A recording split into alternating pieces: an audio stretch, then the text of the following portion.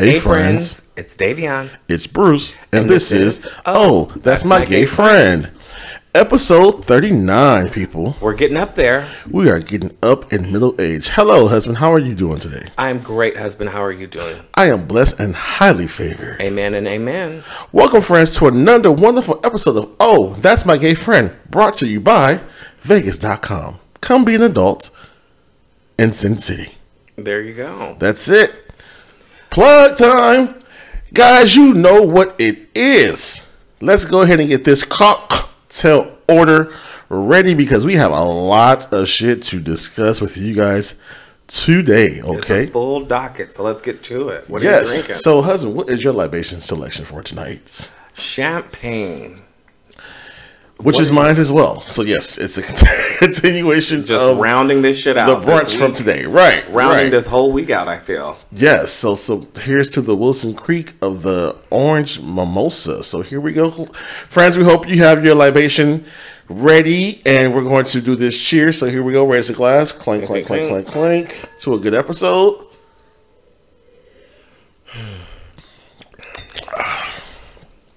Wilson Creek always gets it right. Extremely consistent. They are. They bring it every ball. She brings it all the time. Don't know why you gag for it. Okay, so let's get down to brass tacks. We got shit to do. No dead We have air. things to do, guys, tonight, so let's get right into it. So, husband, let's talk about how was your week? How was everything? Let's go. Okay, so literally last Friday, wheels up in the air, went to Austin as a continuation of my birthday extravaganza. Okay. As you know, the week before I did drag, serve puss, tilapia on a tray. But last Friday, I wanted to get away. I've never had a solo trip. I wanted to experience that, or I've never had a solo trip outside of something work related. So I wanted to know what that was like, experienced it, get my eat, pray, love on. But I also, 2 for 1, decided instead of going somewhere that I've never been, that no one knows me, I figured I could go and visit my mom and my 2 brothers. Okay. Who recently, well, not so much recently, moved to Austin from Houston. But I've never seen their places. So I was like, okay, 2 birds, 1 stone, let's get out, do something for my birthday, but also swing by and visit them. It was an absolute joy of a time. Shout out to my brother Traverse and my brother Tyree. Hey, y'all. My brother Traverse, he made it just a perfect weekend. He and his girlfriend Desiree. It was an absolute joy. I had some alone time, walked around the city, stayed in the heart of downtown, right near the river. And yeah, explored the city, went to some little boutiques, ate at a diner or 2, and, experienced the nightlife, which I think that you would love because their clubs are actual clubs. Like out here, we kind of use in LA, we use the term loosely, and it's more so bars that we're at for the most part that, just play loud music. But there, all of the locations are actual clubs. Like one spot was actually like 3 levels, 3 different DJs. Oh, shit. Okay. Yeah, another spot called, I believe, the Highland. It gave old school circus and arena tea, where it's just fucking huge, and there's an outside part that has its own DJ, there's upstairs, there's lounge areas. So they really, with that being said, it's not that many, it's not as big as a West Hollywood where it's blocks and blocks. It's literally like a block and a half. Okay. They're all right next door to each other. Okay. It's condensed, but it's great. And when we were there, we had a housewife sighting. Who did you see? Ashley Darby. Shut the fuck up. From Potomac. Really? Yes. Looking absolutely flawless. Like, the television does her zero justice. This woman is gorgeous. Skin is porcelain. The titties were out. The hair was snatched back in a ponytail. Now, for whatever reason... The forehead was there? Well, it's always going to be there. It was there before she got there. but for whatever reason, she was wearing like a white beaded gown with feathers on it. Was she hosting? Was there an event or something going on or something? So my brother looked it up, and she was hosting somewhere in the area earlier. So I guess she just left her outfit on, like, let's go party with the gays. Got it. Okay. She literally, while we were waiting in line, walked in front of us to walk straight in, of course, into her VIP section. She said hi to us. We said hi back. My brother made it his mission, because he is a huge Ashley Darby fan. Oh, really? Like, he was creaming in his pants trying to get to her. He was like, we gonna find where she at. And that was kind of like our mission of the night, to kind of see where her VIP section was. We eventually found it. Nothing but white gays in her VIP section, which was a little disheartening. I mean, did you think it would be anything different, though? I thought it would be at least one black. just one urban, you know, shake up. But yeah, she eventually was en route to leave, and my brother, you know, he just was like, I'm gonna do it. Let's just do it. He actually asked me, he was like, come on, you should get a picture too for the podcast. And you know me, I'm not a starstruck person, or I'm not, like, that's just not me. Like, if I see Mary J. Blige, honestly, I probably would be like, oh, hey, Mary, what's up, girl? That's not how you will react if you saw MJB. I don't think so, but okay. Well, when have I ever? I'm just MJB. I highly doubt you'd be that calm, cool, collected, like, oh, hey, girl. That's my personal opinion. But go ahead with the story. But I mean, I've worked on Rodeo Drive before, so I've seen celebrities. I've actually worked with a few celebrities at the store that I used to work with. And it just doesn't, like, they're just normal people to me. So I say all that to say, I wasn't really pressed to take a picture. And when I thought about the podcast, I was like, oh, shit, this would be a great, you know, promotion, like something to post on our Instagram. Right. But I also was weary because her manager was standing right next to her. And I don't know if he would put the kibosh on, you know, the opportunity of my brother getting a picture, who really wanted it, seeing, you know, two big light-skinned niggas walking over to her, like, you know. Light-skinned love. Y'all would have had, listen, y'all had a plug-in, light-skinned love. Like, but yeah, I fell back, and he eventually got his picture with Ashley Darby. It is the most precious picture ever. And yeah, that was a great night. Other than that, it was just a weekend, because I left Friday, came back on Tuesday. Just a weekend of seeing the city, eating way too much, and you know, spending time with family. With that being said, I got here back home Tuesday morning. And what did we do literally less than 24 hours later? Baby, we were on a plane to Las Vegas. And we went. And, well, let me stop before that. So you really enjoyed yourself. So how was experiencing a solo trip? Because I've had several. Mm-hmm. And this was your first, and I was totally excited for you, because you can wake the fuck up and do whatever your mind tells you to do, and don't think about no one else but yourself. So how did you experience, how was that experience for you? Oh, it was extremely liberating. I loved it. I'm obsessed with it. I can't wait to do it again. But with that being said, there were also moments where I missed you, and I was like, oh, you would enjoy this, or I would like to, like, experience this again with you. Yeah. But there's nothing better than, you know, being somewhere and literally saying, okay, I want to do this right now, so I'm going to. Yes. And not having to, like, negotiate or concede, or, you know, and I'm not talking about just in a relationship, but at any level when you're home, with dogs, with kids, with work, like, there has to be a level of compromise. Right. But on a trip, on a vacation where it's just you and there's no friends, no family, no anything, it's like, it is very eye-opening to really figure out what you want to do. Right. Like 100%. Not, you know, being influenced or inspired or anything. It's like, literally, I never thought I'd walk so fucking much, but, like, I didn't mind it. I enjoyed it. Like, I went into little stupid shops, you know, like, just because your mind took you just there. Just because my mind took me there. Yes, and it's amazing. empowering. It's empowering. And it is. I recommend everyone do it. Like, even, and I'm not even talking about if you're in a relationship or not. Just period. Just period. Like, going somewhere by yourself. Of course, letting people know where you are. Right. You know, that's, I'm not saying just, you know, disappear and get lost. But, or if you choose to do that, it's amazing as well. But yeah, just for safety. You know, don't be going to Mexico to get a butt lift. No, we're not doing that. But, you know, I'm talking about just, you know, let people know at least what city you're going to. But yeah, definitely I suggest going somewhere on your own, having your own time, being one with your own thoughts.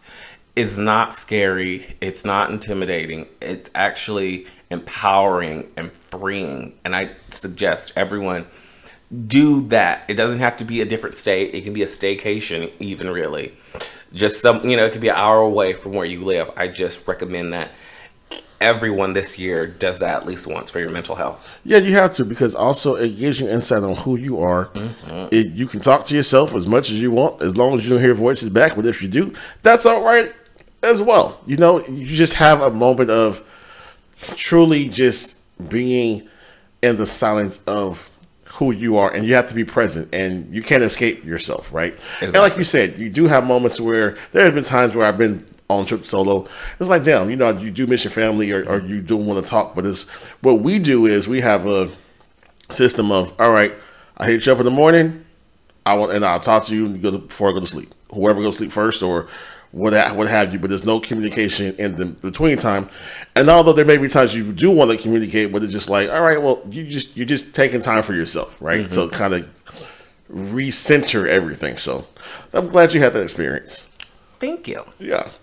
So, but you came back Tuesday. Wednesday morning, we were on the flight going to Vegas to see who? Usher. So, first of all, I want to say a big shout out to one of our good girlfriends, Judy's, Kamara, and Christine, my besties. We love y'all, our besties. I mean, obsessed. And so, Kamara surprised us with tickets to Usher. Yeah. The whole crew. And it was like, wait, what? And it was like, present. that was a Christmas present, right? So, and we knew last year we were going, and it was in March. And so we were like, you know, okay, that's March. And it came hella quick. Oh yeah, this year's gonna fly by. And we had an amazing time. But tell me your experience, what you had when you saw Usher, the show. How was that for you? It was an absolute event. Now, I'm not the biggest Usher fan. I enjoy his music, absolutely. Have I listened to every album he's ever made? No. But he did all the hits. Every single song that I do know, and the ones that I do love, he performed his ass off. And one thing that I love about residencies more so than tours is because they're in such an isolated, they're in one spot for the duration of their dates. So they can do different more elaborate set pieces and things that, you know, they don't have to break down and reassemble every single day. So that's what I went in looking for. I was like, okay, what is going to separate this from just a regular ass tour? And baby, there were things that separated this from a regular ass tour. Very much so. What did you get from it? So first off, when we got there, and you know, just the people and getting there, and you could tell who was going to the Usher concert, just saying that. And the DJ was DJing and had the hits, but he was getting on my damn nerves because he kept talking over the best parts of the damn song. Yeah. Trying to give shout outs to the birthday people and what city was here and all these regions, and I'm like, not the regions. Okay, yeah, he was like Baltimore in the building and New York in the building, and then, you know, Houston, but he never gave LA, the West Coast, a shout out. I know, which was weird. He did say West Coast. He said West Coast. He said West Coast. He didn't say specific like LA, Seattle, whatever. He just we're grouped in one situation. But the show, Usher Raymond, I'm a big fan. I love him. I always have loved him. As a dancer, seeing his videos, definitely have, you know, been inspired by certain things he's done, and he did great. I think he stayed in his pocket of being a performer, because Usher's a dancer, and so with that comes a lot, and singing and everything. I think he did a really good job of marrying the two together to not be out of breath, and wearing them hot ass leather fucking suits he had on. It was a lot of layers. A lot of layering that was happening, but he did amazing. The show itself, it was great. It was so much stimuli. We don't want to tell too much to people who haven't gone yet to see it and who will be seeing it. Just know there was a lot of stimuli on the stage. There's a lot of things going on everywhere, all at once. Yes, everything everywhere all at once is the concept. And it's like, well, damn, like, oh shit. But I would be remiss if I didn't mention Big Booty Keisha. That's not her name, but we're gonna give her name today. He has strippers on stage. Let's just say that. I think everybody know we have social media. We've seen the clips. He has strippers on stage, and there's a particular woman that is an absolute MVP. Big Booty Keisha. That's her name. And you will absolutely know who she is whenever you go. Man. There's no mistaking this. No mistaking at all. Mama killed the entire set that she was, and it was just like, Usher's here, but this is her moment. Like that was her stage at that time when she stepped foot on that stage. And he did a really good job at showcasing the art of stripping and dance. Really, like it wasn't just. He did a really good job. It wasn't just movement or just a lot of arbitrary things happening. Even though there was a lot going on, everything had a purpose and everything was executed very well. It really was. And also, he was really interactive to the point where I didn't even think he would even do that. Like, I mean, in the audience, talking to the women. Of course, it was probably about 95% women in the audience, and I love he did something. He had something for everybody. He had, obviously him and his male dancers for the ladies. He had something for the straight men who were there, who were dragged by their girlfriends. And he also had something for the lesbians and the gay boys, So I like that it was all inclusive. I like the fact that he was interactive with several of his female fans, even to the point where we actually met one of them after the show who he had put a strawberry in her mouth and had licked and all the things. And it was funny. We saw her pictures and everything, and she was like, "I'll never forget this night." And so it was a really good time. I think everyone really thoroughly enjoyed the show. But can we, real quick, this being a gay podcast, let's go, just talk about how fucking good he looked? Now, I've never found Usher to be sexy or like he's an attractive man, yes. But I sat there watching him. It literally looks like he is still in like 2001. Yes. Like he has rewound the hands of time. He looks amazing. He looks really good. I've never been sexually attracted to Usher. Mm-hmm. I've always admired that he looks good. He reminds me of one of my cousins, so I can't really go to that point with him on that. I can see that. Yeah, so I can see that. Yeah, he reminds me of one of my. So it's like, okay, like, but he's an attractive man. So body is tight. Usher is 42, 43. Could be 45. I know he's not older. I don't think he's older than 45, but he's in his 40s. And shit, the abs were abbing. I mean, he was able to do handstands and he's 44. Yeah, I know he's in the demographic age of us. Well, I said myself. When it's demographic age, yeah. Say that, okay. Listen, okay. I'm trying it. But yeah. And so he does look amazing. He's kept himself great. And it was a great show. I can't say it enough. If you haven't had the chance to check out Usher in Vegas, you still have time. Do it. Our seats were amazing. They're really it was at the MGM. Park MGM. Yeah. So there really, honestly, aren't any bad seats. There aren't. The way the venue is set up, it's good. Now, granted, we're saying this because we kind of sit in the same section we always sit when we've been before. Yeah. So, but we can tell for the people at the top, they had a nice They looked happy too. You know, he shouted them out. He pointed several times. He looked up. Yeah. They looked happy too. There's a Jumbotron. You can see him on there. You can see him up there. But any seat in the house is good at the Park MGM. You know, just know that. So that was fun. And so, in light of all the things, you know, we saw Usher was the main focus while we went there. But while being there, of course, we had to clown with the crew and the people of Las Vegas and the shenanigans that ensued. It was surprisingly more so on the quieter side because we were there during the week. Yes. During a random week in March where nothing really was going on. Well, there was a convention that was there. Apparently there was a convention and we saw people that was like, you look important. Like, you look like you are somebody. They look like they don't turn up. That's what they looked like. It was, and you later found out it was like doctors. It was like a doctor's convention. Yeah. It was an orthopedic convention. But one of our friends thought it was a for attorneys convention or something. But it was, you could just tell it was money in the building. Mm-hmm. There was money to be had, you know. So yeah, a lot to lose. So it wasn't crazy in the streets that much. No, and we kept it kind of quiet the first night. We did Usher, then we went to dinner first, went to Maestro's, and that was amazing. That was cute. And then went to the concert. After that, we went to try to find a lounge, right? Yeah, this week it was really, our time in Vegas really consisted of like just lounges, chilling. It wasn't any crazy parties until us the very last night. The last night. Right. Idiots. But hours before our flight.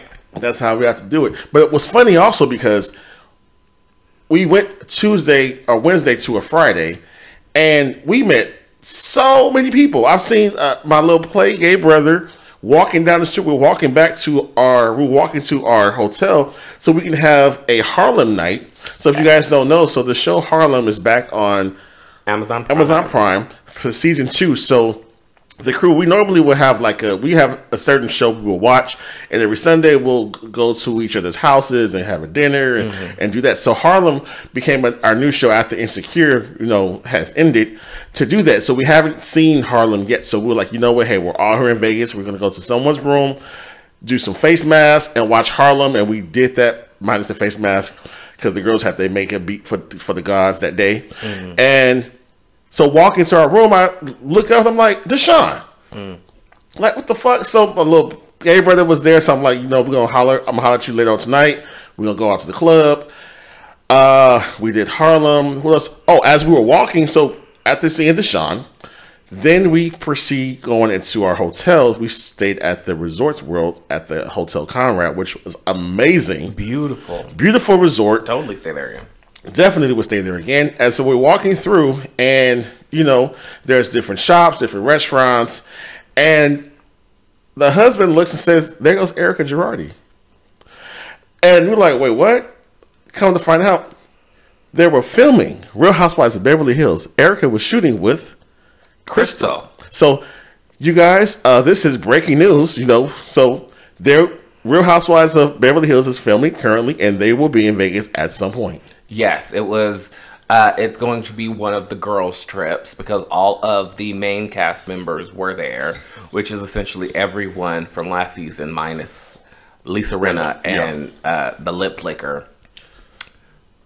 The lip licker? See, you don't even remember her name either. Who was the lip licker? The Jenkins woman. Oh, that broad. Yeah, exactly. Yeah. Okay. So they're all there shooting in Las Vegas. Now, I don't know if they stayed at the Resort World property. I think so. I kind of felt like they did because at the Resort World property, it consists of 3 hotels.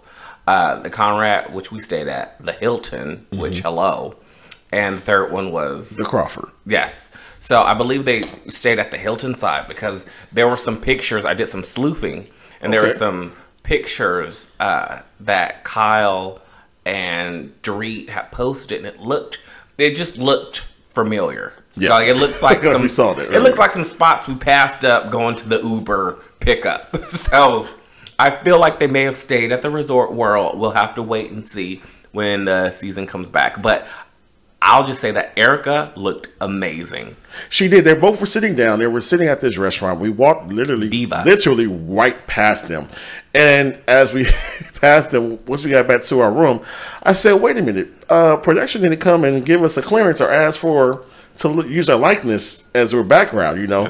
So I seriously doubt they'll use that scene. Let's be honest. Crystal's in it. They'll probably the cutting room floor. Well, no, because it seemed like her and Erica and Crystal were having some type of deep conversation, and the fan of me wanted to run up and be like, "Hey, y'all, what the fuck is?" But I knew they're shooting a show, right? So you can't do that. And again, we're from LA, so we see shit all the time, but. It was just interesting to just walk past and just so casual, like, oh, he's like, there goes Erica Girardi. And we're like, where? Look to the right, and there's a whole film crew that's right there, and the ladies are having lunch and dishing about some antics that has happened. So that was fun doing that. And then we proceeded to go hang out, and we went to the wonderful Chandelier Bar that night at the Cosmopolitan Hotel. And that was a lot of fun. There was a lot of people watching, which we all love to do.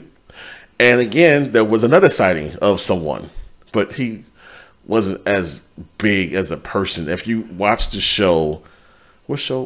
Love is Blind.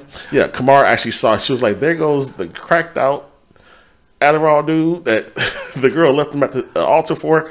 I can't remember his name. He was a Caucasian guy, but I completely forgot that this even happened.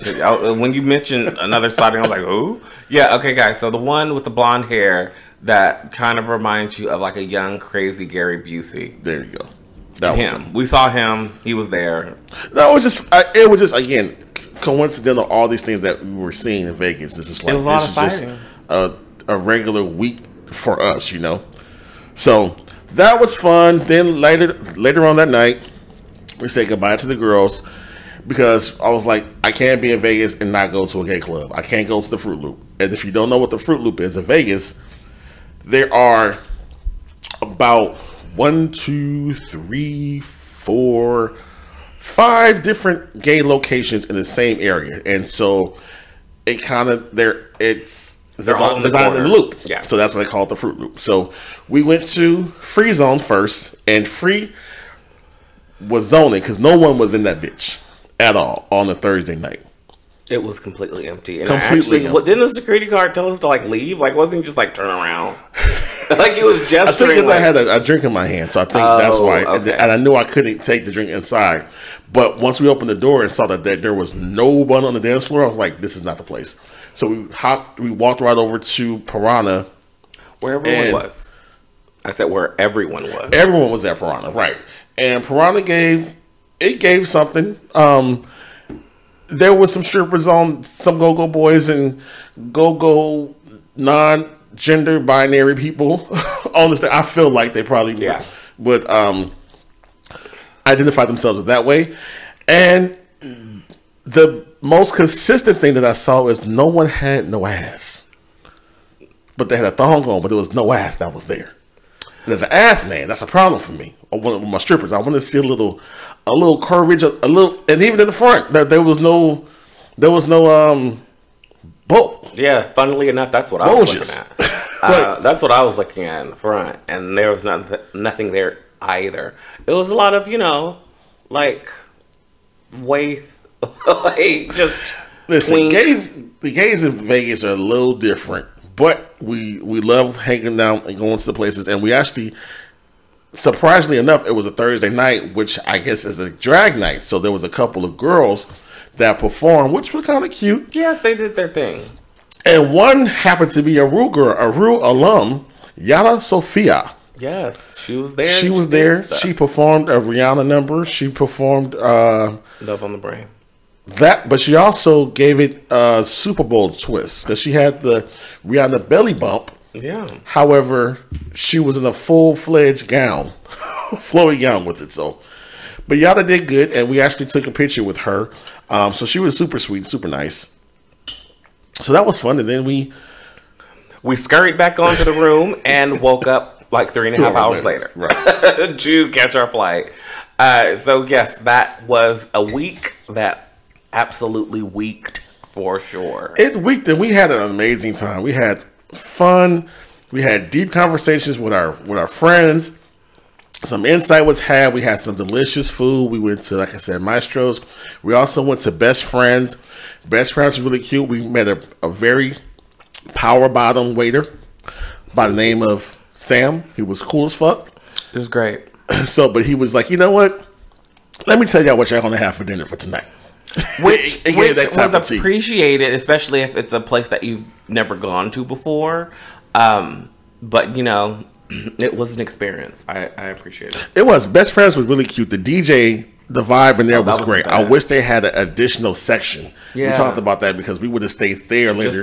Just to lounge and hang out. Because we're at the age right now where I'm a party. So I can party all day, go to a club.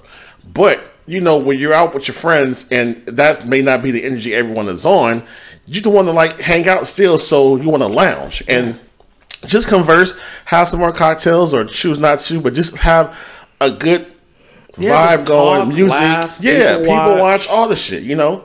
We even saw, and what hotel we were at, they were resetting the ambiance in the lobby of foyer as far as they were putting up decorations and everything with the cranes. We were watching that shit, you know what I'm saying? Just having a good time. So all in all, we had a great week. Thank you once again to Kamara for inviting us to Usher to enjoy the celebratory friendship. Yeah. Hanging out and seeing all the things. So, right now, you guys, we're going to pay some bills. Before we do that, though. Have you ever wondered why? Our brand new segment. Yes. We actually came to an agreement. It's kind of like a joint. Have you ever wondered why this week? It is. Because it's right off the back of what we just talked about in our experience. What was it? Okay. So, have you ever wondered... I'm like, wait a minute. What the fuck are you talking about? So, have you ever wondered why when you go to clubs in Las Vegas, straight men always feel the need to dress up, wear blazers, most notably white straight men, versus gay guys who, when we go out, it's very cash. It's like a hoodie situation. Maybe there's like a button-up involved. Right. Yeah, I think that heterosexual normative, the expectation is just, you know, the men have to come suited and booted or what have you. Where gays, we're so relaxed. You come in your streetwear, casual wear, or suited and booted. But if you come in suited and booted, your look, unless it's an upscale type of situation, you're gonna kind of look out of place a little bit. You know, so you know, I'm at the point in life where I am comfortability over everything else. Yeah. So I'm gonna rock something and be comfortable. It's gonna be fly as fuck and keep it pushing. So it's all about that comfy lifestyle. It is. I honestly think that straight men are so trash that they have to.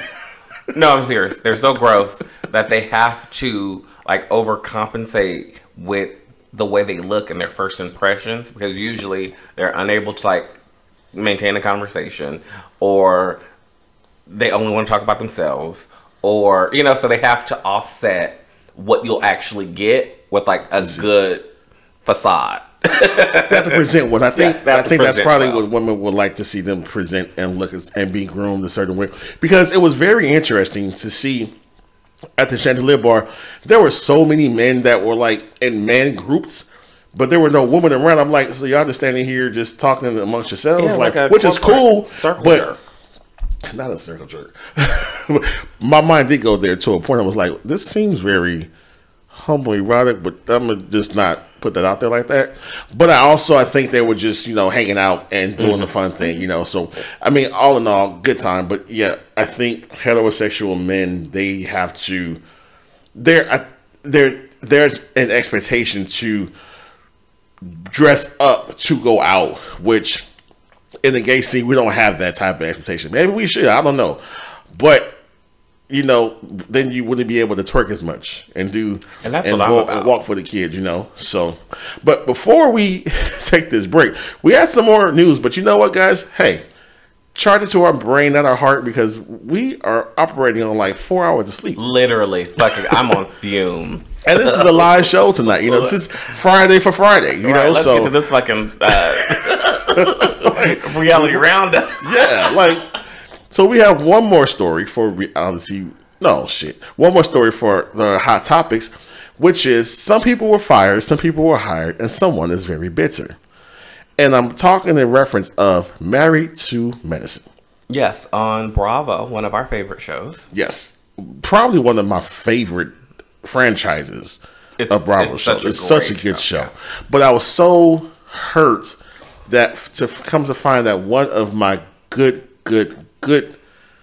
cast members is now gone. And Contessa has been let go. I don't want to say fired because I don't want her to be fired, but... So here's holistically the breakdown that we can dissect it. Okay. Out, Contessa and Anila. In, Phaedra Parks. Now, also, what I heard on this, I completely forgot to mention this to you, but since we're on the topic, a rumor that I heard is Phaedra is not the only person coming on to the show this upcoming season. We're actually going to get a blast from the past. Quad's ex-husband and his new wife are going to be on the show. Dr. G? Honey, Dr. G is back! And his little, Dr. Greg Lunsford and his wife to be reportedly joining the cast of Married to Medicine next season. Quad's ex-husband, and this was reported by the Neighborhood Talk. Well, I can see, because he's still probably friends with the men, so I can definitely see him still being part of that. I hope it's just a friend of, like when the guys meet up and then he happens to be there. I don't need to see his new bitch, because I don't need Quad to be like, Quad don't need that type of energy with that whole, like she'll need that with her. Yeah. She's in her new space, new dicks, bigger dicks, like new life. She's good. You know what I'm saying? I agree. I'm saddened that Contessa is gone. I feel like she was very much a great attribute to this cast. Anila, I was starting to like her. I really was starting to grow into like her. Really? I really was. I mean, because she brought a different, once she's Indian, so their culture, I love seeing that. And true. She just brought a funness to some shit. But I don't want them to have their house broken into a third time because of Toya and her people. So maybe this is the best thing for them. Right. How do you feel about the situation of the shakeup? Well, I am saddened by Contessa because I really did enjoy her in the dynamic with the other girls, because she, definitely held her own ground, even against like the show's biggest antagonist, which is Heavenly. Like, Contessa did not back down. Yes. So I think in that group, having people that just don't go along to get along is great, with those huge personalities. Anila, the reason why I agree with you, and I think that Married to Medicine is one of the best shows on Bravo, is because it's the most authentic, and there's been drama on the show, but it's been real fucking drama between these married couples. Because I mean, everyone on the show is married, with the exception now of Quad. But with that is like already a set like drama to the max, right? And everything has been real, and I just didn't, especially last season, think that Anila was real. Like, I felt like her storylines were made up. I honestly think that they paid to have the fucking nanny go home for a few weeks so they could like make that be a storyline, and then she happened to get robbed, and it was like, oh shit, a real storyline.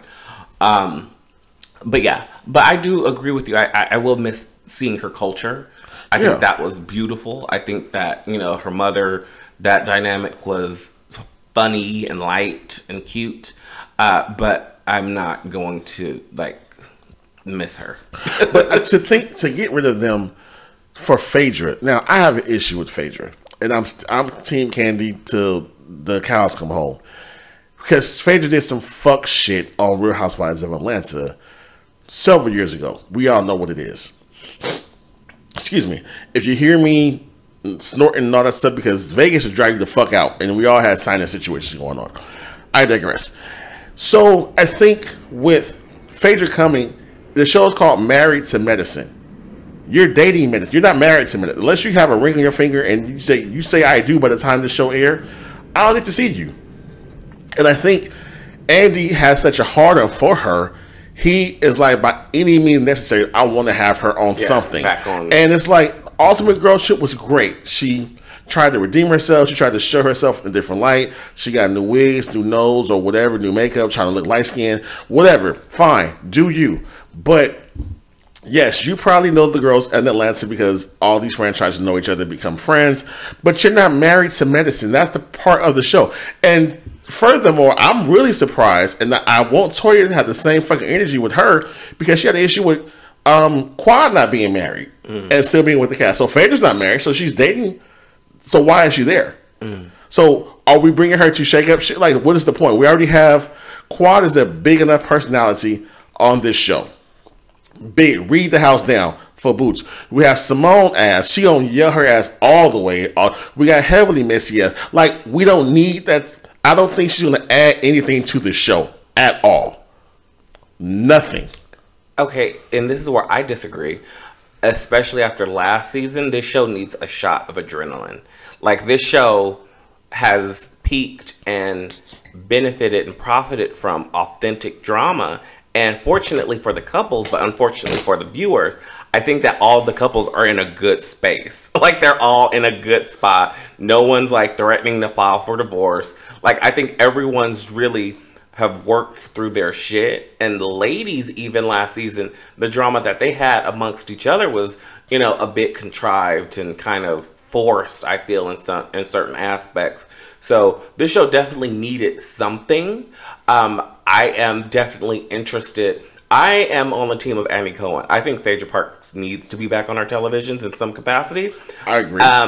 And this wasn't my ideal spot for her. I still would have liked to held out and put her back on Housewives after, you know, Candy eventually bows out. Because I do believe whenever Candy leaves the show, it will be on her own terms. Yes.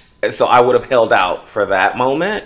Because again, like you said, Phaedra isn't married to nobody. It's a bit contrived. It is a little jumping the shark, in my opinion. But I'm still extremely interested to see those dynamics. How she will fit in, who she won't agree with, because we know how those ladies read, right? But we also know how Phaedra reads, and those are two completely different types of reads. So I'm very curious to see who she's gonna butt heads with, and if I like, my absolute dream would just be her butting heads with Toya, because I feel like the women on this show, because they've been together for so long, they give Toya so much grace, and they treat her like that little sister that you can't fucking stand, but at the end of the day, that's little sister. Yeah.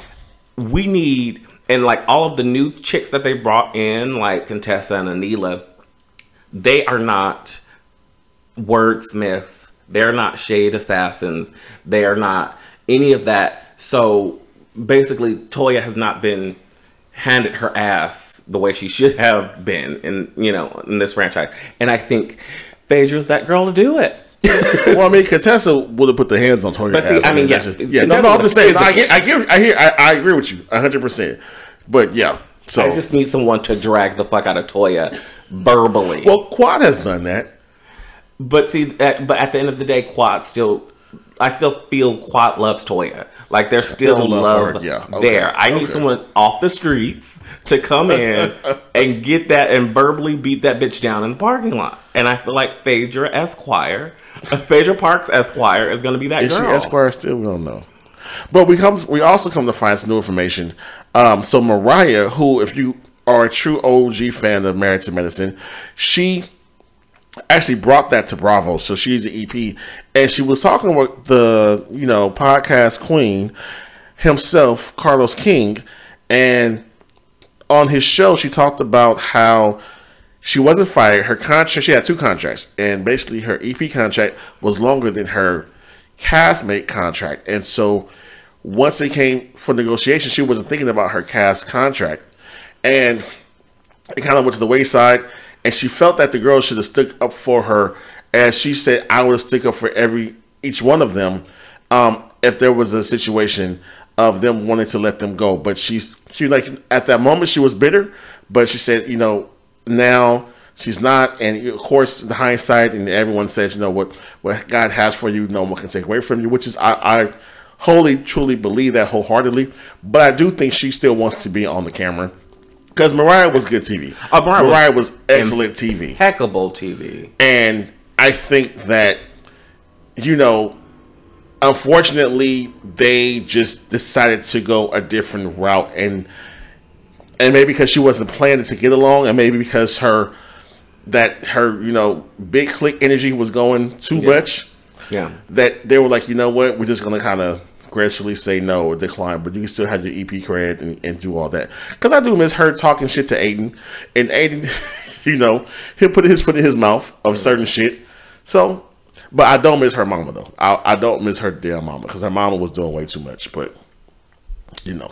That's that. That's that. So now, we're going to take a break, you guys. Come back. Seriously this time.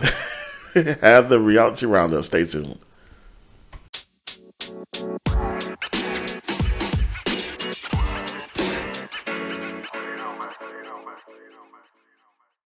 All right, we're back.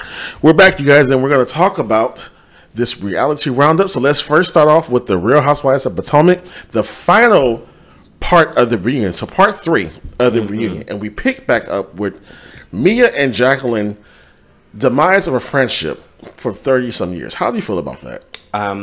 Yeah, it sucks. But this portion of the reunion was so useless. I honestly think that they could have did a Housewives of New Jersey and like Diddy crop Jacqueline out of the reunion, because there was no revelations brought to this other than a lot of paper that was printed out at the UPS store. Like, no one dropped any bombshells. They just said what they could do. Well, Jacqueline had to prove herself to say, you know, I brought my own car, so here's my paperwork for my car. I, you know, have this type of business that, you know, Mia, actually, my sister was my nanny first, and she was actually, I lent her to Mia.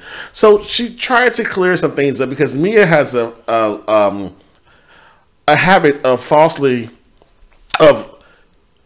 rewriting the truth. I'll say that. False narratives. False narratives, yes. Fake news. And so Jacqueline was like, no, we're not going to do that. Let me show you something. Because Mia had a box also. She took her Pandora's bedazzled box, but never gave any tea. That's what I'm saying. It was so useless. But one thing that I guess will like rectify this or justify this segment was that Jacqueline admitted to lying at Mia's request about G giving her the down payment or helping her with the car. Right.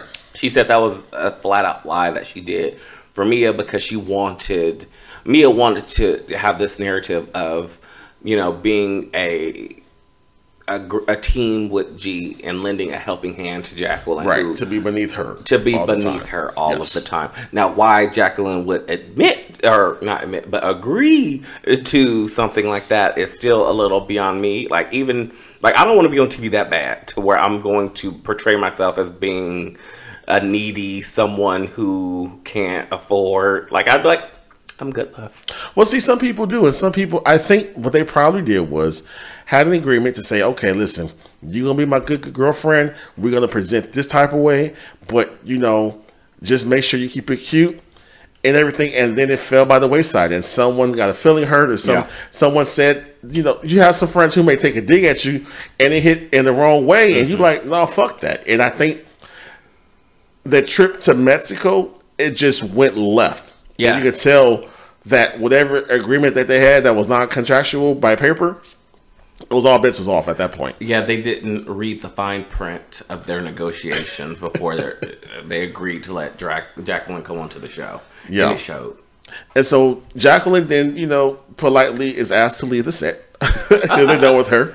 And we bring on the drag that Charisse has. Now, Charisse was getting back there in the green room getting beat for the gods, because they was putting on makeup for her No, and drag literally, hair. like she was baking. She had the powder trying to set her oil-based foundation. I know that because it happened to me. Yeah. And she looks like My Little Pony. Like that ponytail is just not... It's not... Sharice is a cute girl, and I'm a Sharice fan, but it's a lot. It's very draggy. It's very draggy. Her geesh right now. I feel like she needs to be tipped. Like Annie needs to tip her. And maybe she came out because she was like, I'm about to entertain y'all motherfuckers because I'm gonna take this bitch Karen down. But was it entertaining? Did she take Karen down? I think she told the truth about Karen. I think she had to remind Karen, like, I know you, and what you're not gonna do is try to discredit who I am in this circle, and still put that whole situation of, if it wasn't for me, she kind of has her Mariah situation. If it wasn't for me, y'all bitches wouldn't be here. Yeah, and Andy actually chimed in and said, we asked her back. He was like, not since she's left the show have I even heard from Sharice. There's been no communication, so we did reach out to her, which I thought was nice for him to say, because Karen has alluded that, Sharice has been thirsty and has been wanting to get back onto the show and back into the fray of things. Yeah, and it's like, that simply just wasn't the case. She's not here to, be a plot twist to you and everything. So it was really, really a great segment with Sharice being there. She spilled some more tea with the girl. She talked about some things. They addressed a lot of different rumors that were coming up about Karen, fucking people in the bathrooms. And at some point, the girls all agreed, like, we all hear rumors. We all get these rumors from not the blogs, the people who we all know. Yeah. And so Robin said something really smart. She said, so Karen, we all know the same type of people. She said, so if one person is consistently reaching out or saying something, like, it cannot not be true. Like, there has to be some type of truth to something, right? Mm-hmm. But they all agree that they all do run what has been told to them, but it's also because they feel it's credible because it's someone who they know. It's not just from the blogs. Yeah, sure. So I was like, well, that is very kind of interesting, because people do talk and people can't hate on you, but when there is some type of smoke, there could be fire. Now, I'm not saying all the time, but I do feel that we've heard this same story from Karen of having a blue-eyed bandit somewhere for several years. So, hey, but that is kind of where that conversation stayed. It did. And then he brought on the husbands. Yeah. And, everyone had the introduction. We had, Smiley Eddie here. We had, Dr. Uncle Ben looking, Greg. That's his name, Greg? Karen's husband. Ray, sorry. And we had, G is the nasty nigga. G is the type of nigga that will shake your hand and tickle the palm of your finger. That's who G is, in my opinion. Yes, he seems very perverted. Very perverted. And then we have Mr. Chris, the man of the hour. And then we have the man of the hour, Chris, who came with guns blazing for Giselle. He came with a mission, an objective, if you will. So that leads us back into the conversation. Well, of course, Andy talks to G about Mia's sicknesses, and he gets emotional. Who cares? He talks about Eddie smiling and the Muppet, or the Sesame Street character. And it was a light moment because we really got to see how strong their marriage is. Right. Wendy just literally laughing at the absurdity of that and not giving it any air. And then we get to, of course, he asks Robin, where's Juan? And, he's working because that's what he does. That's what he does. He works. He doesn't watch the show. He doesn't watch the show. He doesn't, another reason to get rid of this bitch. But we get to Chris, and that kind of introduces the rehashing of Chris v. Giselle. Yeah, so Chris tells his account because he's like, Andy asked him, so what happened? You have a moment. So Chris like, thank you for this moment. It's been 10 months. And as he starts to talk, Giselle tries to chime in and he shuts that shit down automatically, basically saying, you've had 10 months, you've had interviews, you've bashed my name, I've lost clients, I've had to explain shit to my kids, to my family. You will not talk over me at this time. Which I completely agree with him. I do think he went... I do think his emotions got the best of him, and he did start. I don't say talking out of pocket, but he was very firm in his talk. His I don't say aggression, but his tone to her. I was like, oh, okay. Yeah, his emotions started. His emotions started to come out, and so she was like, okay, I'm gonna let you finish, and that happened, and it just went to a whole different place of understanding Chris's position. He basically tells the people, like, listen, we both agreed the facts of this. You want to have a conversation. I want to have a conversation with you. You thought your team were there. They weren't there. We found out some new facts, actually. He said that Giselle was in a robe, but he had a robe over her dress. Over her clothes. So she's like, what are you talking about? And then he's like, the door was open. She's like, the door was never open, Chris. And he's like, it was open. The latch was there. I know who he was talking about. Like, you put the little latch on your door. Yeah. So you won't be locked out your room. And... presumably, is it open? It's open. It's not all the way open, but it's open enough. She's like, well, the door closed behind you. It's not shut. It's not shut, right? One thing that they did agree on was the conversation was had. Hey, I want to talk with you. Okay, let's go to the room. They both had the understanding that they noticed. They thought her team was there. They both thought her team was in the room. Right. And they both noticed that her team was not in the room when they both got there. Right. So to Chris's point, he was like, well, if this made you uncomfortable, why, when you saw no one was in the room, did you say, hey, let's put a pin in this. Right. Let's do this later. Let's leave. Or can you leave? To which she never answered that question. She never did. It's a whole lot of questions she never answered. That's a very valid question. It's a very valid. She also never answered the question when she had the conversation with Karen of saying he did something and I felt what he did made me uncomfortable. And we start to get to a word semantic situation, and where Andy chimes in and also Candace chimes in and calls her a gutter punching bitch. A gutter snipe bitch. Gutter snipe bitch. Because I think Candace's biggest situation, and Chris, probably the biggest takeaway from them is, you did something to me. Not, you made me feel. Because even when she said, well, I felt, he was like, granted, I give you that. If you felt a way, I can't tell you you didn't feel that way. But you made it seem like I did something to you. He's like, what did I do? He was like, spit it out. Like, tell me, what did I do? She couldn't say that. Yes. And so when they boiled down to, Andy was like, so you felt, you're saying he did something, and you're saying what he did made you feel, but he didn't do anything. Yes. All he did, he made you feel a way because of you being in a room with a married man or some shit, which to me is still fucking asinine as hell.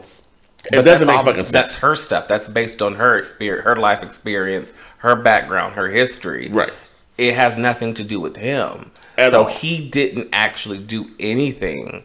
And that's what Candace, Chris, and even Andy was like trying to make Giselle see at that point, because she still was standing firm in her definition and her conviction of what transpired. And she didn't really try and let up and concede that defeat, because I took it as a defeat. Like, once you really like dissect and everyone really sat back and listened to Chris's explanation and his perspective on it, it was like, okay, yes, granted, you are justified to feel however you want to feel or you actually feel in any situation. But it's like, okay, you could have ended that situation and stopped that feeling. Yeah, and I want to bring up a double standard situation, because this now is about to be something. Now, I'm glad Chris mentioned it. He said, you bring up my dick every time you want to. Every chance you get, talk about my brown dick. He's a white man. He has a brown dick with a pink tip. Now, they know this because Candace said it to them, but Giselle has mentioned it several times. Yes, after the fact, yeah. After the fact. Why are you so it's okay for you to talk about this man's dick, but you can't be in the same room? Is it the reason why you can't be in the same room with him because you have talked about his dick and maybe you want the dick? Is that the problem? Like, let's break this shit down to what it really is. Yes, and also he even went as far as saying, you make me, with what you said about my dick in the past, you've made me feel a certain type of way. Yes. But you've never done anything to me. So exactly, there's no reason. You could be a sexual predator because you're talking about this man's penis, this married man's penis, yeah, to the group of ladies and other in every chance you can to talk about it and to mention him to say, I can't lick at you, Chris, because I lick at you on top. I can't lick below your waist because you got the brown dick and with the pink tip. Yeah, and to your point, if a man were to ever say to a woman, I can't look at you because all I see is that wet ass pussy, like problematic all day. Yeah, especially in this fucking circle. Mm-hmm. And this group of ladies, like, come on. And I think that's the issue. And so Candace then goes further and doubles down on some shit. And she basically says that the reason why a lot of women can't be believed when they talk about sexual assault is because women like you, your light-skinned, white-looking ass, people believe what the fuck you're saying, and what you're saying isn't truth. And so basically she's saying that because Giselle's a light-skinned woman, yeah, her proximity to whiteness. Her proximity to whiteness. You said something that you made seem factual, and you said, well, he did something. There was no truth. He didn't do anything to you. He made you feel a way. You felt a way about the situation. And because of that, people who are true victims can't tell their truth because people who may be darker hue, people perceive them to be lying about something. Yeah, they're not believed as much as a woman like Giselle or Robin that say it and then automatically you say it and it's like because of your skin complexion, people believe you. And so that was on the heels of the colorism, where then everyone kind of chimed in and was like, now we just had this, that's just going too far. Going too far. But it's like, well, no, I don't think Candace went too far. I think she went the right amount.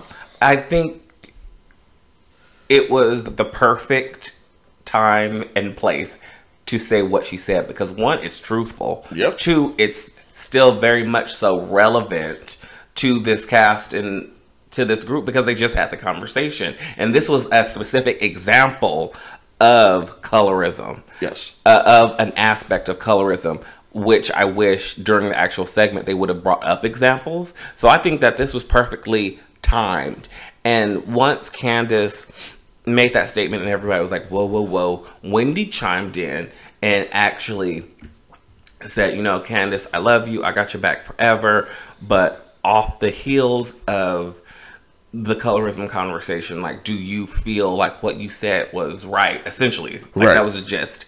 Now, I did see a lot of people on Twitter say that they felt Wendy failed Candace in that moment, because it came across as her not having Candace's back. And I'll ask you your opinions on that. Mm-hmm. But real quick, I feel it was in perfect Candace and Wendy fashion. Wendy set up Candace with the alley-oop, the way that they have since they've been on the show together, to further concisely communicate her point of view more calmly, more articulately, and even more concise to get it across. Because when she said it, yes, she said it. She was angry. It was sharp, and a lot of the women didn't receive her message because it was so acidic. It was so, it was pointed. Cutthroat. It was cutthroat. Yes. But what Wendy did was allowed Candace to calm down and really break it down to the ladies in a more digestible way. That's my perspective. So I don't think that Wendy, didn't have her back in that moment. I think Wendy saw, okay, my sis just made a great point, but it's falling on deaf ears because of the way she delivered it. Right. So let me help her out. Absolutely. I concur with that. I also feel Wendy's like, okay, we have to be accountable for our shit too. Yes. And it's just, okay, and we can say stuff. And Candace was like, I know what I said. I said it intentionally. Mm-hmm. And I'll take responsibility to whatever comes behind that. And I'm so glad she did. And so then as she tries to chime in, it's like, no, keep your ass out of this conversation. Because Candace is talking truth. What she said was true. It was factual. There was nothing wrong with what she said. And Wendy, I feel, had her back. I don't think she set Candace up to look bad or to try to read her. It was an actual true sisterhood moment, and was like, no, they have it also. You know, we can be wrong as well. And Candace was like, I know I was probably inappropriate with what the fuck I said, but I still stand by what I said because this bitch has been inappropriate. And something else I want to talk about, touch on. Ashley mentioned because, and I need people to clarify and understand how social media fucking works. Because Ashley was like, you know, Chris slid in a DM with someone and blah, blah, blah. When you comment on someone's story, you're not sliding in their DM. You're just commenting and it shows up and they're messaging between you guys. When you intentionally go to someone's message and you message them, that's going to their DM. Where Chris was like, I actually went to Giselle's DM the day after the final filming taping to let her know the reason why I didn't want to talk to her on camera. And if I did make you feel a certain type of way, I was glad he did that because Ashley has this potential to always say someone slide in the DM. It's like, no, when you respond to a story, you're responding to a fucking, you're not going that person's DM. That's completely fucking different. And that's the shit also, because she's saying that shit, you're saying it wrong. And people will believe, oh, it's you in the DM. No, he responded to her story. Yeah, there was zero context to his message saying you should have came to the W. Yeah. Like if I see a video of my friend, if I work at a restaurant and I see one of my friends or an acquaintance or a friend of a friend at another restaurant, I'm going to say, you should have came to my restaurant. But according to Ashley, you slid in that friend's DM and you bet not, where was your husband at? Why was your husband at this restaurant? Like, come on now. It's such a reach. But yeah. So I think to sum up the reunion, we have now deemed Candace to be in the top 5 housewives of all fucking time. It's just, even if you don't like her, even if you find her, you know, polarizing, the way that she conducts herself and she handles herself in like hot situations, you have to give her credit. You gotta give her respect. You have to put respect on her name. She thinks before she speaks, and when she speaks, like it or hate it, it fucking works. It does, because sometimes, I can speak for myself. When you have something very important to say, your emotions can get in the way. You can stumble over your words sometimes. And it's not because you're nervous, because sometimes your brain's thinking so fast that your mouth can't keep up. That's my issue with talking sometimes. And so the way Candace does, she is very calm, but she says everything with intent. Yes. And she makes it very clear. And she breaks it down. And this is like, when she reads you, I feel bad for these. I feel bad for them. I want to cry because it's some hurtful shit. Giselle, she made Giselle look like an absolute fucking fool on that stage. Yes, the fool. The fool.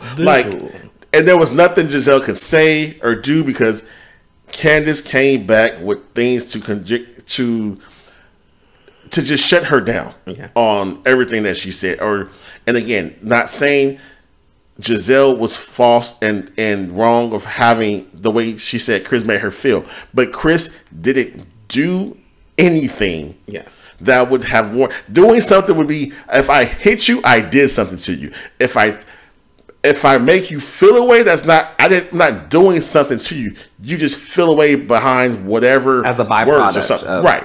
But doing something takes action. And there was no action that Chris did to Giselle that would warrant her to say he did something to her. So, but that was Potomac. You know, they ended on, you know, Candace's song "Insecure," and now all the ladies had a little bop dance to it, and then we go to the extended Robin and Andy Cohen interview on Watch What Happens Live. And if you guys didn't watch it, it's about 7 minutes long. We talked about it before on the podcast, so it's nothing to really revisit. It was nothing new. Yeah, it was nothing new. So no new information, no more new information with that. And so with the Potomac, we're gonna go up the coast and go right to Jersey and see what the girls were doing. So what happened with Real Housewives of New Jersey?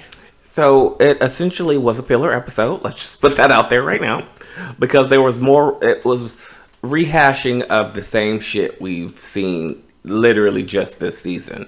So we start with Jennifer Aiden meeting up with Melissa to talk all things Marge, And that's essentially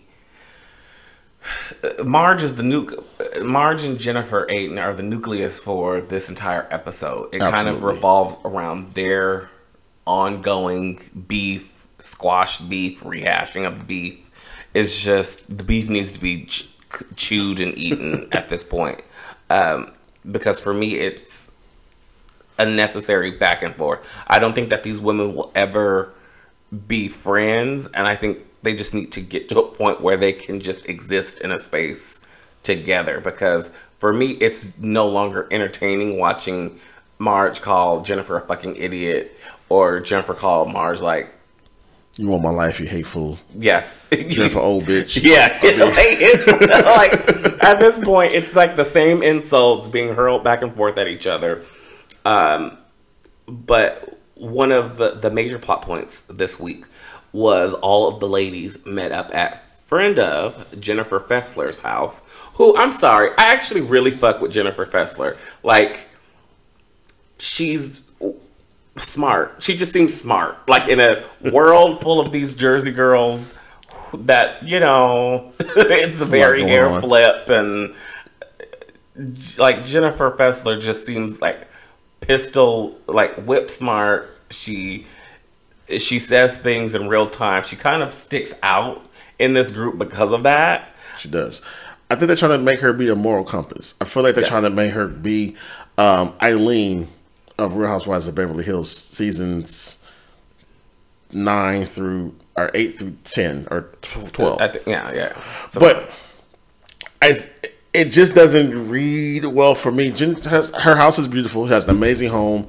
She had an amazing outside patio luncheon for the ladies.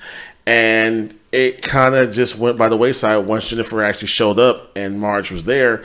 And the conversation was light at first. And then it just went to, you know, people having lunch with someone, which I'm surprised. And I'm happy that Jennifer and Melissa have kind of made up in a way. And at their lunch, they talked about, you know, how it's not I didn't like you. It's just there was a lot of minutia kind of going on, right? So, but this luncheon at Jennifer Fessler's house just becomes a screaming match, like you said, between Margaret and Jennifer, where to the point a lot of the ladies try to intervene, and at some point, Jennifer Fessler just stands up and starts kind of screaming, enough. And it's like, I have neighbors here, you guys are loud, and we're not at Teresa's home. And Teresa was like, yeah, because I have 6 acres. Like, it was Teresa's like, yeah, my neighbors can't hear. And it was a shade. She was like, how many acres do you have? It was just like, Teresa, that wasn't necessary for that. But that was tree. It was very tree. Margaret then says, you know, I'm leaving, and Jennifer makes her like sit down, like, no, you're not Jennifer going Fessler, anywhere. yes. Fessler. And so then comes to Jennifer Aiden and was like, I need you to leave. Yeah, I felt that was some fucked up shit. Do you really? I do. Because that now you're picking sides. If Jennifer wasn't screaming at herself. Yeah. She was having a conversation. Her and Margaret are going back and forth. So if anyone should leave, either they both leaving, or no one's, and we can figure this shit out, and we can table this conversation later and finish on with our food, because the food looked amazing. It really did. But Jennifer Fessler is actual friends with Marge, so okay. And Jennifer Fessler is meeting Jennifer Aiden now in this setting, this season.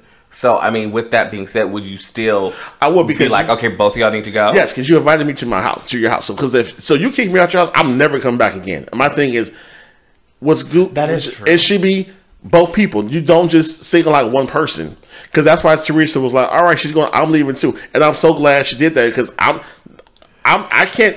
You're not gonna throw my friend out and me still sit here and break bread with you like that. That wasn't fair. But I mean, with that being said, would you sit there and be like, okay, you're not just gonna cuss my friend out, so I have to ask you to leave? That's essentially what Jennifer Fessler did. Because the thing is, again, Margaret was cussing her out too. They both said nasty things to each other. So when Margaret was like, okay, I'm going to go, she was electing to leave, to remove herself. Jennifer's like, no, you're going to stay. But Jennifer, I need for you to go. Like, what type of shit is that? I felt that that's taking sides. You now have drawn your lines in the sand for me. Oh, definitely. Because you're supporting your friend who you know, and Jennifer is like, I'm not trying to take or be your new best friend, no shit like that. But we are having an argument, so that's what happened with that. Basically on Jersey, I mean, that literally was the full hour. It really was nothing else with that. Even to the point where Jennifer and Dolores were kind of talking in a way to try to understand what the situation was going on with Dolores is trying to calm Jennifer Aiden down, like, girl, just chill, because I think Dolores saw, like, you are at her friend's house, like, this is like, you're not on home turf, like, let's just, like, you're not on essentially you're not on neutral ground, like, you will not win in this moment, so, like, let's just eat lunch. I feel like Jennifer Aiden wasn't trying to win. She just basically saying, like, March, she has an issue with someone who comes back with her with actual factual information and common sense to rebuke what the fuck she's saying. And it's like, no, I can say what I want to say. Just because you're saying it doesn't make it right, and you're saying some wrong shit. And at the bottom line, I just don't like each other. That's fine. We can't move on. You say you want to move on. You don't do it. I mean, March has said some shit about, you said some disparaging things about her and her marriage, and you brought up her husband's infidelity that no one did. No. So, will I forgive you? Probably not this season. But that was Real Housewives of New Jersey. That was Jersey. Then we'll see what happened with the girls next week. Next week we find out Dolores' annual baseball game happens, but I'm really saddened the fact of her relationship with her ex, Frankie, is just, this new boo is kind of coming in and shaking up some shit. And, I feel a way about that. But we'll talk about that next week. We'll talk about that next week. Now, let's move on over from Bravo to Lifetime with Married at First Sight. We've got these couples that are here. I mean, they did trim the fat last week, so we no longer have Dominique and McKinley, thank God. So we really get a chance to focus on Kristen and Shaquille, Gina and Clint, Jasmine and Eris, and our favorites, Nicole and Chris. Right. Now, let's start with, I guess we could start with Nicole and Chris. Let's get the good stuff. The positivity. Let's just start with the positivity. Okay. Now, they did have a minor hiccup this week, if that's how you want to look at it, when Chris told Nicole what he said on the fly in previous weeks about Nicole not necessarily being, even though she's beautiful and he finds her attractive. Yes. She's not necessarily someone that he's been with before. She's a little bit thicker. That's what we see. She's a little bit thicker than the girls that he's dated before. But it's not bad. But it's not bad. Yes. And that is exactly what he told her this week to her face. And he said it verbatim. Because Lifetime showed the clip of him saying it on the fly. Yep. To which Nicole, she didn't get upset. She explained to him that there is a difference between her calling herself thick and him referring to her as thick. It was triggering for her because she has body dysmorphia issues. Right. And yeah, they moved on from there. It was the most healthiest conversation like I've seen on this show in years. It was. And I think that she never dated a black man before because he would say you thick. And there's nothing wrong with being thick. I think it's the way someone can come at you and say it with the intent behind it. Mm-hmm. I feel like he would say she's a little thicker. Like, she may be a little more plush than I'm used to, but it's nothing bad. Like, I still like that. That's the way I took what his words he was saying. It's unfortunate that she, saw it as a criticism, but I'm glad that she in real time was able to kind of process and still say and let him know, well, listen, like, if I say I'm thick, but, don't refer, if you refer to your friends to me, I would prefer you not say thick. I prefer to say gorgeous or whatever. Strong. He was like, yeah, I hear you on that, you know. So, but also I want to talk about their relationship when they went to had a date, and I feel like she really wants to have him say I love you, and he's just not at that place. She wants to be in love. I think she really sees something with their relationship, and as the viewers see as well, I just think it needs to take its own time. I think she's so immersed and so happy to be in this process and to now have a husband, but you have to let things play out naturally, and you can't pressure. And I'm glad he said, I won't be pressured to say I love you. Like he's like, I won't, like when it is supposed to happen, when it's supposed to happen. Yeah. And so I thought that was a great conversation. I feel like we've said this before. They have real conversations and they really work it out in like a real fucking marriage. Like you just communicate how you truly feel about something, and it's not no one's feelings being hurt because they actually listen. Yes. They don't listen to like interject or respond. They actually listen to like receive. Yes. And get insight on the other person. And you can see that is what they do in real time, and they process, and then they, either retort or they comment.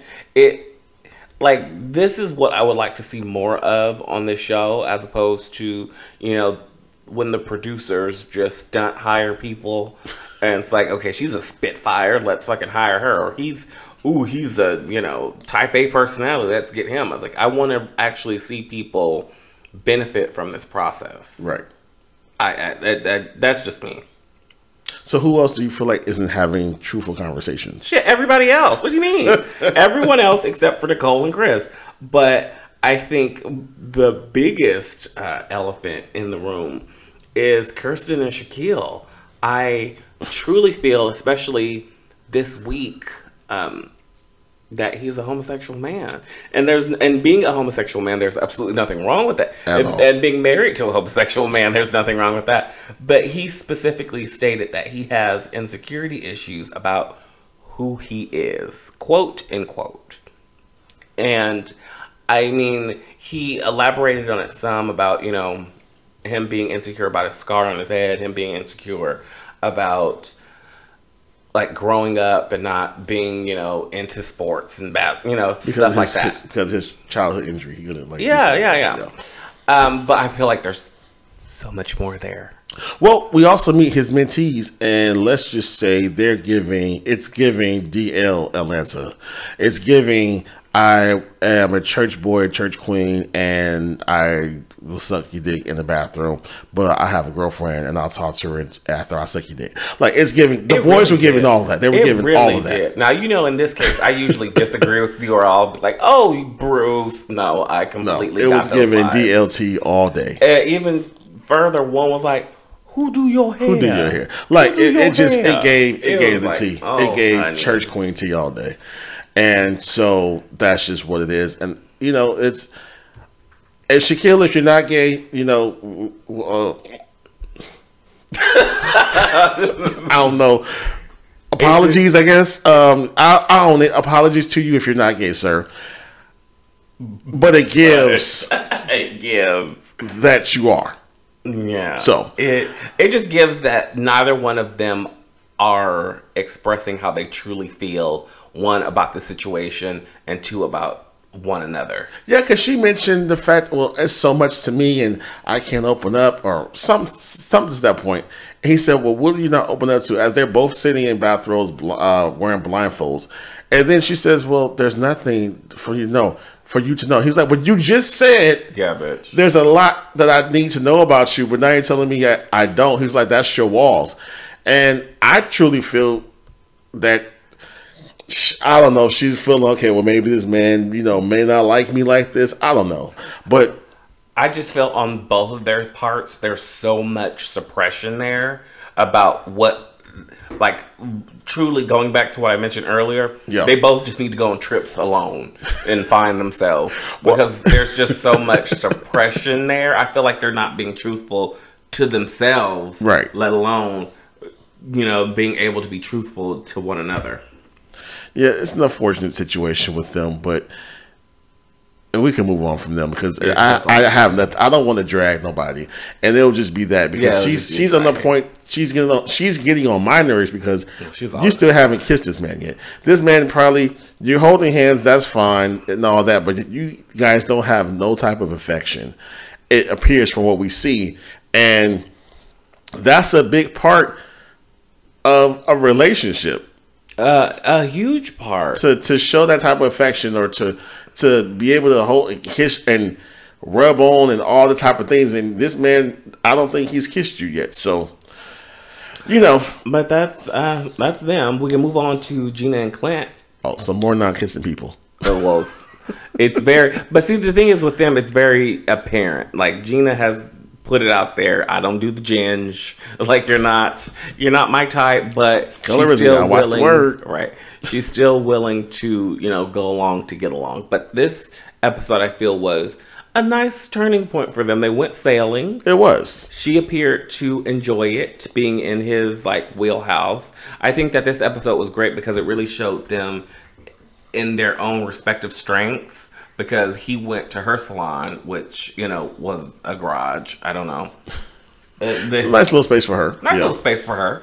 But he was in her territory. She was in his territory. And they both seemed to enjoy it. It wasn't like any sassy behind-the-scene comments or, snarkiness. So, which is nice for them. It was nice. And it was also the fact that she allowed him to meet her team of her workers for the salon and trying to get their opinion about him, and they had a lovely exchange. And he was Clint. He's a showman. He could definitely put on for the room, which is great. I think she may need that for herself, but they had a really good exchange with everything. So I see hope for them, but they have to do some real emotional connection to if they want this to work. If they want to get over the hump of let's put the past 3 weeks behind us and let's start anew, they have to really just put the work in for it to be something. See, I just see them being really cool friends.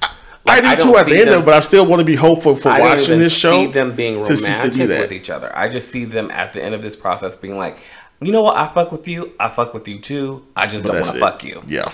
But Gina asked Clint the cutest question that we didn't even know had a name for it. But she asked Clint, when you hold hands, do you do biscuit or waffles? And so to give you a visual, friend, let's put your hands together. So hold your hands out. And if you cup your hands on top of it, on one another, just so cup your right over your left, that's a biscuit. Like if you're clapping. Okay, so like that. Mm-hmm. And then if you interlock your fingers together, that's waffles. So biscuit or waffles? Which one are you, babe? Well, I feel like we're both aggressively waffles. It's extremely waffles. like biscuit is too much like shaking hands. Like, nice to meet you. Like, I need some interlocking going on. I need to rub the top of your hand with my thumb. Like, there needs to be some hand intimacy. There needs to be some waffling going on. And I think they both said they were biscuits, or they both said they were. I don't remember, but they love. I want to say that I want to say they said biscuits, maybe, but But friends, let us know: are you a biscuit or a waffle? Go to our IG page. Oh, that's my gay friend. Let us know. It's when you have your love, when you're holding your lovey's hand. Do you biscuit it, or do you want to make some chicken and waffles with it? So let's see. I'm interested to see the comments and how many people will be because I can see an argument for either side, honestly. Yeah, but speaking of arguments, who else do we have on the fuck shit? We have Jasmine and Eris, who got COVID this week. Was it COVID or was a guy paying you back for talking trash about his child? I'm just asking. Listen, right. I have to ask the question. Just want to know for the people, for the viewers.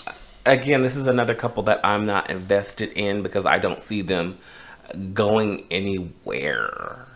Yeah, the fact that he had the gall to say he has COVID and to give her a rating scale of how she's handling his nursing him back to life is a 7 out of a 10. She ain't have to do shit. No, you got COVID. I would be like, you know what? All right, y'all, I'm out. Find me another apartment for a week. Exactly. Or I'll just go home. 10 days. I'll just go home and let him do him. Because I don't need to nurse no grown ass man who ain't fucking me or want to kiss me back to health. So she's a real one for this one. But I mean, she's been a real one this entire season. She's kept the game face on after he has continuously. Well, he's been embarrassing her behind her back. So I'll be very curious to see, you know, what her stance and perspective is after she sees the footage of him saying how she's just so fucking into him, and he is, you know, giving her a 4 out of 10. Right. So, yeah, I was just disgusted with that. And he also, to give him some type of credit, let's just play both sides fairly. He did offer to help take the dog, do a wash for Duchess. It was a nice gesture. It was something. I don't think it was enough. I don't even think it was him. I think it was all producers like, hey, this is what we need you to do. Yeah, I think the issue with him, and I'm seeing it now, and he's giving only children a bad name. But he's used to whatever type of women he's dealt with to cater to him for whatever fucking reason. And I feel like you got to have big dick energy to be that type of nigga to pull that shit off like that. And you don't have that type of energy, or I don't think he's giving anything to have someone to want to cater to him in that type of way. Yes, exactly. Like, it's you're not giving shit. You're expecting something that you're not giving back. Yeah, and it's like I don't think your money game is that long to shit like that. Like you're not that dude who you think you are in your head, and it's being clear now watching him on the screen because he's saying these things, and I'm like, did you really give her a rating for trying to help your ass get over COVID, and you give her a 7? Yeah. Like, it's like, what have you done for her lately? In the words of Janet Jackson. So, I want her. I don't want her to marry. In the words of Candace and Aunt Ruby or Auntie Bertha. Aunt Bertha, I don't want you to marry. So, who else do we have? That's it. Is that it? We're married at first sight. We blazed through that. Let's not look back. Let's not. Let's keep it going. Forward, we've got Rue and the Gals. So this week was the night of 1,000 Beyoncés. Oh, no. The main challenge was a talk show segment called 50-50, where the girls were split into groups, and each group had their own interview that they had to conduct with 3 celebrities. Gay celebrities. Let's say gay celebrities. Yeah, there you go. Gay celebrities. So you have Charo, Frankie Grande, and Love. Acid? No, it's not. Love Jan. Love. A comedy. Yeah, Love Connie. Love Connie, yes. She was, if you know the movie Legally Blonde, the Bend and Snap, and at the end of all the ladies having the dance routine, it's like, the Bend and Snap works every time. That's Love Connie. Yes, she was out of drag. Yes, that is Love Connie. So this particular episode, the runway I felt was, and I want your opinion on this, the night of 1,000 Beyoncés was a bit underwhelming. And I'll say this because as amazing and iconic of a performer Beyonce is, she's not a look girl. Okay. She doesn't have iconic looks like a J-Lo with the Grammy dress or Britney Spears with the red latex suit. Like when I think of Beyonce, I don't think of a specific look that I want to see reinterpreted. There's been a night of 1,000 Madonnas, a night of 1,000 Lady Gagas, a night of a lot of other bitches. So Beyonce has been a long time coming, but it's not been a night I've been yearning for because there's only so much you can do. Yeah, she doesn't have, like you said, most iconic looks for her. I think that the girls, they did what they could in the moment. Clearly, they thought the production was like, okay, this is we're assigning you this look and have your seamstress make you this ensemble. Oh yeah, of course. So they were assigned different things, but as if you're watching the show, you're like, oh, okay, well, that's cute. I think for me, Sasha Colby was the best.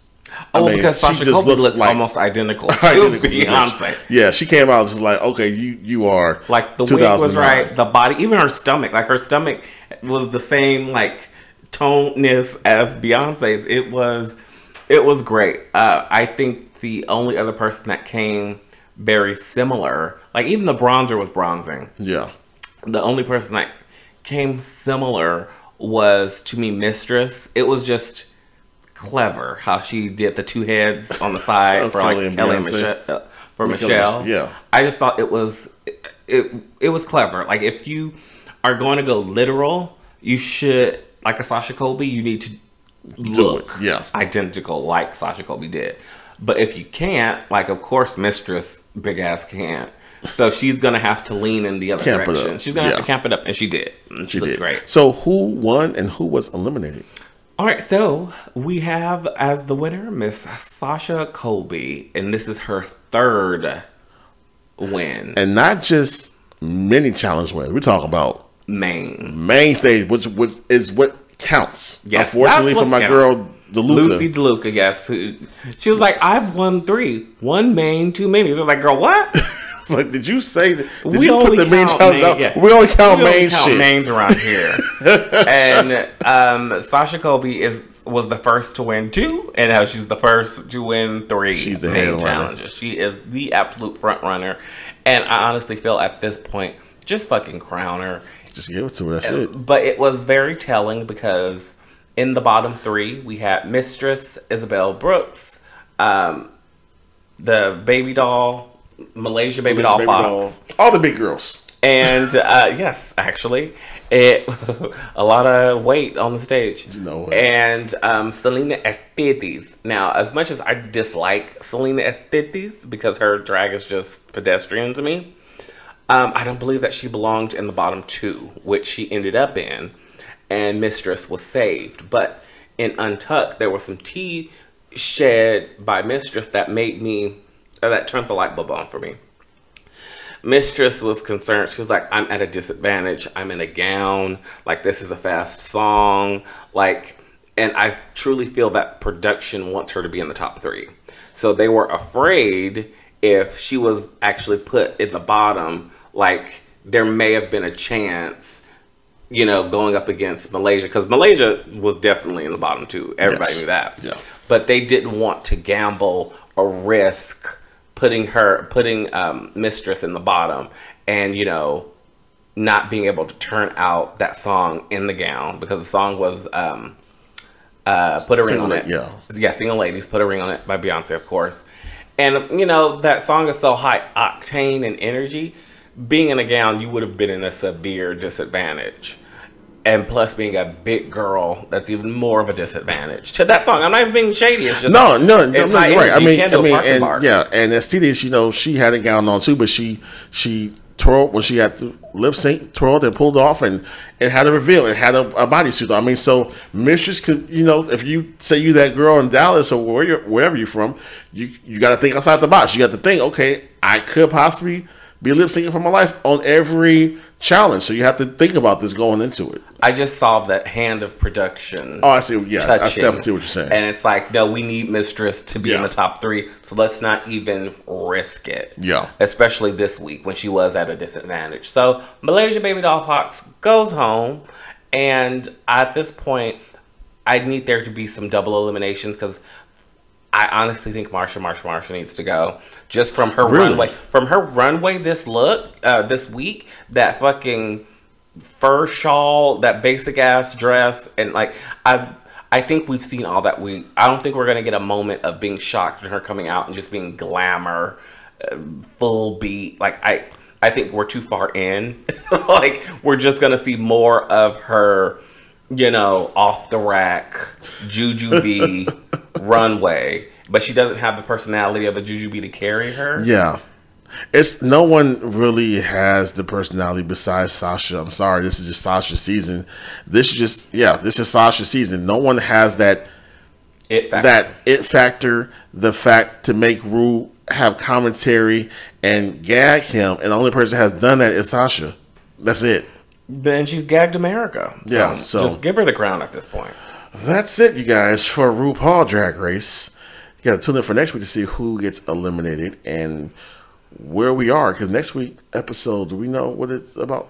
I don't think we know yet. Well, we don't know. We'll talk about it next week. I'm running on fumes. Let's wrap this shit up. Well, we've friends, been here almost 2 hours.